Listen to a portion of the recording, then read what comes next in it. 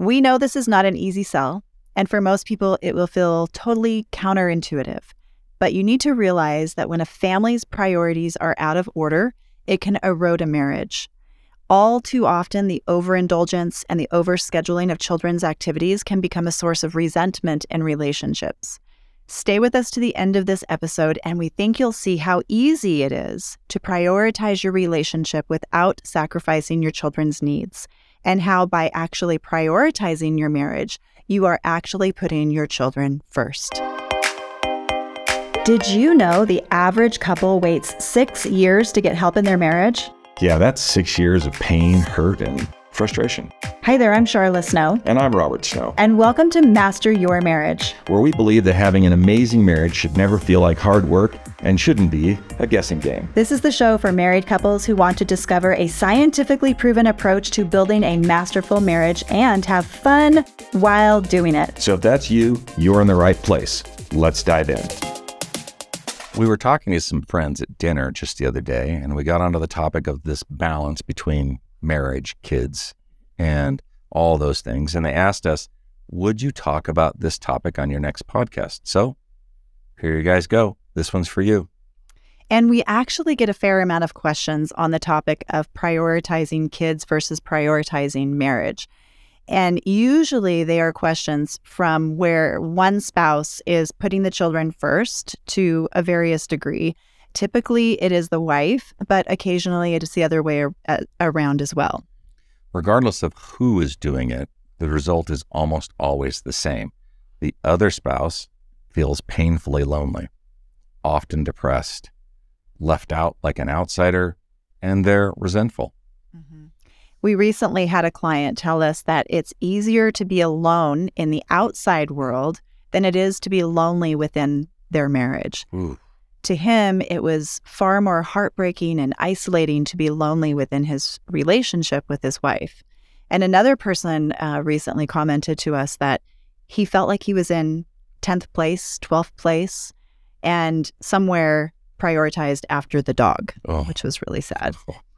Yeah, well, sadly, loneliness within marriage is far too common, and it's not good, especially for humans, because all humans are hardwired for connection and intimacy.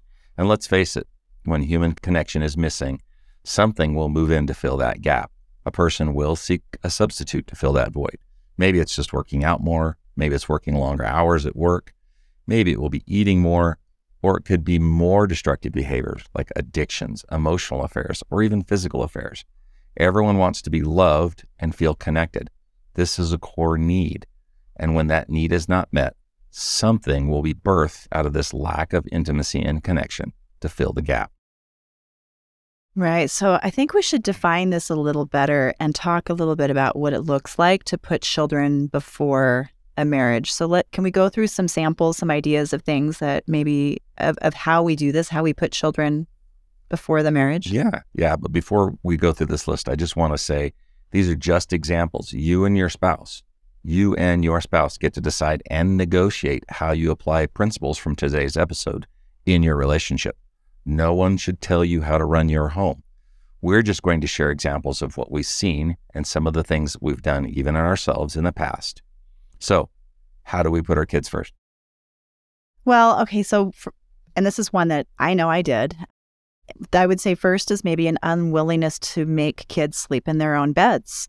We have 4 kids and they all co-slept with us for the first year of their life. And there were reasons why we did it at the time, but it was also hard on our marriage. There was a lot less talking. There was a lot less time for emotional intimacy. There was less snuggling. There was a little less sex. And in hindsight, even though there were reasons at the time that we did it, I'm not sure that I would do that again.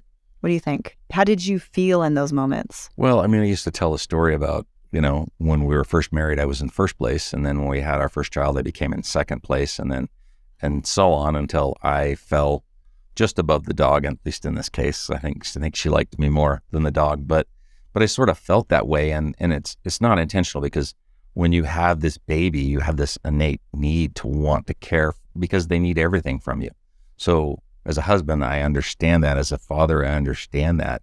It's just how long do we keep that going? Mm-hmm. And you still felt like a bit of an outsider through that process. Yeah. And, I really did feel that way. And luckily things have changed. But Right. so another example of putting kids first is filling your life with so many kids' activities that the relationship gets put on the back burner. Soccer, theater, dance, baseball. We often hear, "Oh, we're a really busy couple. We're a very busy family, and it's great to provide opportunities, but how much is too much? At what point is there no time left for your relationship?" I think we're kind of guilty of doing that one from time to time as well. Yeah, and I think when you're young, you sort of get caught up in it. All the other young families are doing the same thing, and so you feel like you just have to keep up. But at that point, you think you're sacrificing your children's opportunities to play a sport, but what you're really doing is sacrificing your relationship. Yes. Another way we put our kids first is by saying things like, "Oh, well, we'll just work on us when the kids are older or when the kids grow up." That's a really common thing that we hear. And we also see where parents put activities for the children first. They plan things that benefit the children, but rarely ever plan things that actually benefit the parents. And another thing that we hear quite often is like, "Oh, well, like I can't abandon my kids." I just want to be clear. We're not saying that you need to abandon your kids. It's something that we would never suggest. We'd never suggest leaving young children alone, but leaving children with a babysitter or a family member for a couple of hours, maybe a couple times a year. For the weekend? Just for the weekend. That's far from abandonment, very far from abandonment in my mind. For sure. Another one that I've personally been guilty of is taking the child's side in an argument. Ooh, yeah, that one hurts. That's a tough one a lesson that we've had to maybe learn the hard way.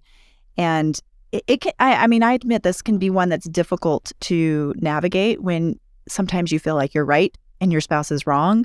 But these are the conversations, these negotiations need to happen in private, not in front of the child, so that what the child sees is they're seeing a united parental team.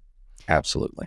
Okay, so those are a few of the really common ways that we see and we've done ourselves where we put the kids before our relationship. And I want to just pause for a minute as a wife, as a mother, and I want to provide a little bit of understanding and a little bit of empathy for those who are mothers. So I've been pregnant 5 times. We had 2 children close together. They were 2 years apart. Then we had a miscarriage, and then we had 2 more children, a girl and a boy. And my whole life, I dreamed of being a mom. I made a list of baby names when I was in middle school. I think from the time I first had a boy crush, sometime around that same age, I started to dream about what this family unit would be like that I'd end up one day creating. And in part, I think I was maybe excessively preoccupied with these ideas because my own family unit at the time was pretty dysfunctional and my parents were in the midst of going through this divorce. So becoming a mom and being a mom was part of my identity, I think, probably long before I was ever married. And I remember getting pregnant and being pregnant and how obsessed I was with every little thing that I put into my body. I would not even want to take a Tylenol or drink a soda for fear that it might harm my baby. I took prenatals. I tried to exercise and do everything that I could to ensure that this child that my body was making would have every chance possible. I remember that, and I remember just being amazed at the fortitude that you had to just soda done, Tylenol done, and there's very special things that happen when you're growing this child inside of you, and so much honor and respect for women who go through that and take that on. So not only does the mother's body undergo changes in preparation for motherhood, but the mother's brain also changes in response to pregnancy. So where we live here, spring has finally arrived. Thank goodness. Oh my gosh, the winter was miserable winter. Brutal. So as a result, instead of shoveling snow, this weekend we'll be pruning the blackberries and the roses and doing all this summer stuff, getting ready for a harvest that we expect later in the summer. And it's interesting. Recent research actually shows that brain remodeling occurs in mothers during pregnancy. This is directly related to the new and tremendous set of hormones that are flowing through the mother's body. Mother's brain goes through a pruning process and preparation for her child. Mm-hmm. We'll drop some links to this study in the show notes if you want to learn more about this. But in short, studies show a reduction of the mother's gray matter, which is the tissue near the brain's surface. Now, this is not a bad thing. This actually happens when we're adolescents as well, also due to hormones. This is a form of remodeling that's going on, and it's not that you're losing brain tissue, you're just resculpting brain tissue. Most researchers believe that this is so that the mother can be more in tune with the needs of her child. This is something that happens exclusively within the mother's brain, and certainly not within the father's. Perhaps this provides a little bit of compassion and understanding of why women do struggle to put their marriage first. But you have to understand that putting your marriage first is putting your kids first. Absolutely. It's crucial for children to experience and witness the love of their parents and the love that they have for one another, not just the love that their parents have for them. Witnessing parents in love builds a really strong sense of security within the children, and holding off on prioritizing the marriage even a year or, oh my goodness, heaven forbid, up to 18 years while raising the children can prove to be very damaging to the relationship and ultimately harmful for your children's emotional well-being. Absolutely. And it's not surprising that, marriages take a hit when the children are born. At least a little bit. At least a little bit. As much as we personally love our children and we would never trade them for a life without them, it is challenging for young parents to be able to navigate their priorities once children come into the picture. Absolutely. And I'd say today it's even more challenging than when we had our kids. Definitely. Which is why it's so important to negotiate and communicate about how you're going to give your children a stable and secure environment. Yeah. And as much as this topic can really be uncomfortable, maybe slightly triggering, especially for us as moms, we have to prioritize our marriage for us and for our kids. We need to move into becoming more of a couple-focused family rather than simply a child-focused family. And the first step to moving into this different type of focus is really to drop our excuses. Absolutely. Now, again, trust me, I know as moms, we're already exhausted, right? And I know this. I feel it. I see you as moms, and I see you trying to keep up with all of the things and all of the demands of your children. And as dads, fathers, man, I see you. I feel you. You feel the pressure to be more present in your kids' lives, despite generally being, having to work all the time and come home and make the most of that. And then you have to attend sports games, all these things you want to do, and you're being pulled in lots of directions. But here's what I would tell you. If you think putting off your relationship with your spouse until baseball's over or until the kids have gone to college, it won't happen. Usually, once that much distance has crept in, divorce often seems like the easier option. So if parents think, which often they do, that prioritizing their children over their spouse is the best approach, it really is a wrong notion. The ideal way to protect children is by maintaining a strong bond within your marriage. And also, on this topic of dropping our excuses, we have to stop using children as an excuse to avoid problems within our own marriage. Or a buffer. Yeah, which often it is. Yeah, all too often this focus on the kids, this heavy prioritization and indulgence on the children is really just an avoidance of something else that's going on probably in the relationship. Or maybe even just making sure that you're never alone with your spouse and using your kids as sort of this lever or this wedge. Yeah. And you're using them because you love your children. You're not really using them, but you love your children, but they actually end up creating a wedge when you're not giving enough sacred time to your spouse. So take, for an example, let's talk about Steve and Sally. Okay. So Steve and Sally, they're a fictional couple made up from a lot of other stories we heard. From real people, yeah. Sally always put her children first. Her reason was that Steve was a grown man and he could take care of himself, unlike the children. Even as the kids became teenagers, she became more entrenched into this stance. She would often tell Steve that what he was doing was not enough for them, and then he would respond with, "We need to help them grow up and stand on their own 2 feet." Then she would say back, You don't even care about your own children. In this example, Steve and Sally's relationship had suffered from years of neglect, and the children, with all of their activities, were often being used as an excuse for greater problems that were going on in their relationship, which had a lot to do with a lack of intimacy and a loss of trust over the years.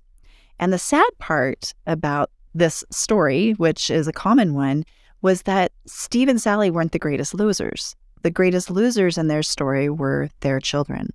So what I want you to think about is, what kind of relationship do you want your children to have? Do you want them to have, as you look into the future, a relationship full of love and intimacy and all the things that you dreamed about when you first got married? Or do you want them to have your relationship? And if you want them to have your relationship, you might want to think about adjusting a few things, because they are currently learning how to treat their spouse. They're currently learning how to navigate emotional security.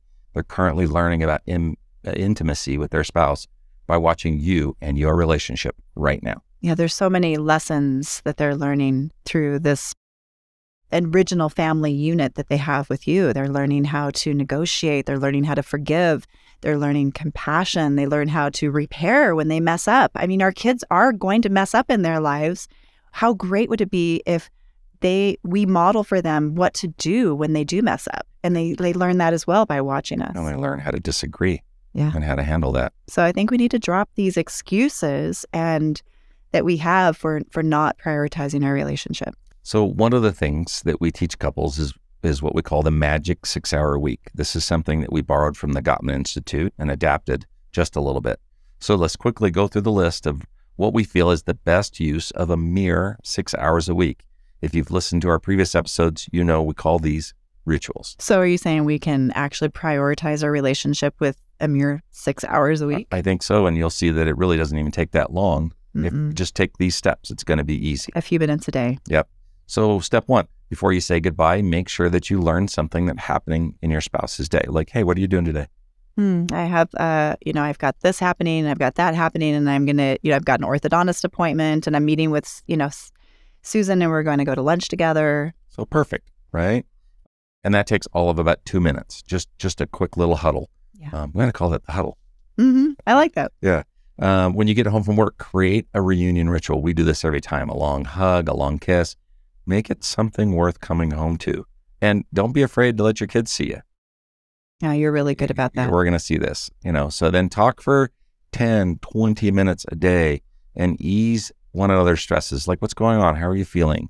Like, and all that.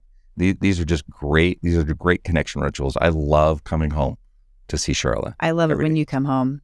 And that 20 minutes when you get home, it's really important, because when you walk through the door, sometimes you've brought home a lot of stress from your day. Absolutely. And that time can be so important in helping you to get into a state to be with the family and to be with me and to calm and to just be present with everyone else. So that way that you walk through the door really sets the tone for the rest of the evening. Yeah. And I think, and I'll add one piece here. I think as guys, because we're such fixers, we want to hold our stress. And so we come home and we think that maybe our wife can't solve our problems because we're always looking for a fix. They don't need to solve our problems. We don't need to solve their problems. We don't need to solve the problems. We just need to be the cheerleader that's in their corner, so to speak, right? Absolutely. Just to be there to tell me about your day. I don't need to fix his day, but just unloading it and be able to talk about his day can bring peace into the home. Absolutely. So all together so far, we've really talked about 22 minutes in the day, like 22. Not a lot of time. And the next thing we would say is to find something every day, spend 2 minutes, 3 minutes, maybe a whole 5 minutes, finding something to appreciate in the other person each day. So that's really easy to do. That's 5. Okay, good. And then find also some time to show physical affection. This doesn't have to be a lot of time, but do it every single day. Look for the long kiss before going to bed, or the cuddle on the couch, or holding hands in the car. Like finding just 5 minutes to express affection for one another is going to be really crucial. All right, step 5, a weekly date night, no kids. Make it romantic. Use this time to continue to learn about each other. Be curious. Ask each other about different aspects of their life. Ask open-ended questions. Develop your spiritual, intellectual, and emotional intimacy, as we've discussed in other episodes. You don't need to go somewhere. You can get a babysitter and just stay home. This is just weekly, and that's 1 hour. So 1 hour a week, have a date night, no kids. And then lastly, again, another 1 hour per week, there's something that we call, that we also borrowed from the Gottmans. It's called the State of the Union. And it's a meeting where you're together again without kids. And we're actually going to teach you how to do this next week in our next episode. So we're not going to get into a lot of detail today, but basically it's a weekly meeting where we talk about what went right that week. We also clear out any resentments that may have occurred that week. And we form a plan for the following week about how we're just going to show one another more love, how we eat, what we each need in the upcoming week. It's so awesome. I think you told me last week, you're like, I'm feeling a little disconnected. Or you were talking about actually the kids as well. So like, it's perfect because now I'm more in tune to that. And it allows us to make these little micro adjustments rather than 18 years later going, oh, great, now I'm married to a complete stranger. Absolutely. So it's the micro adjustments week to week. And that's it. That's the 6 hours, right? 6 hour magic week for finding time with one another. And if you don't fill it with this, you'll find something else to fill those 6 hours with. Anyone can find 6 hours a week while still being good parents too. You don't have to sacrifice your children to find 6 hours a week. And I promise you that those who do will transition through what would normally be these really difficult transitions of life where they're having children. You'll make these transitions through parenthood with far more ease and a lot less stress. So we want to challenge you this week to take some time to talk to your spouse about how you two can make your marriage a priority, how you can implement these ideas. Pull out your calendars and make time for the two of you. Fun fact. If your partner is asking for a date night, they want to connect with you. Take that opportunity and then make it happen. As always, until next time. Thank you for listening to Master Your Marriage. If you have a topic you'd like us to cover, then we want to hear from you. Just go to masteryourmarriagepodcast.com and send us your question. Oh, and while you're there, you can also check out our retreats and events and even apply for coaching. And make sure to subscribe to the podcast so you get advance notice of when the next episode drops, plus show notes and many extras. Thanks again for tuning in.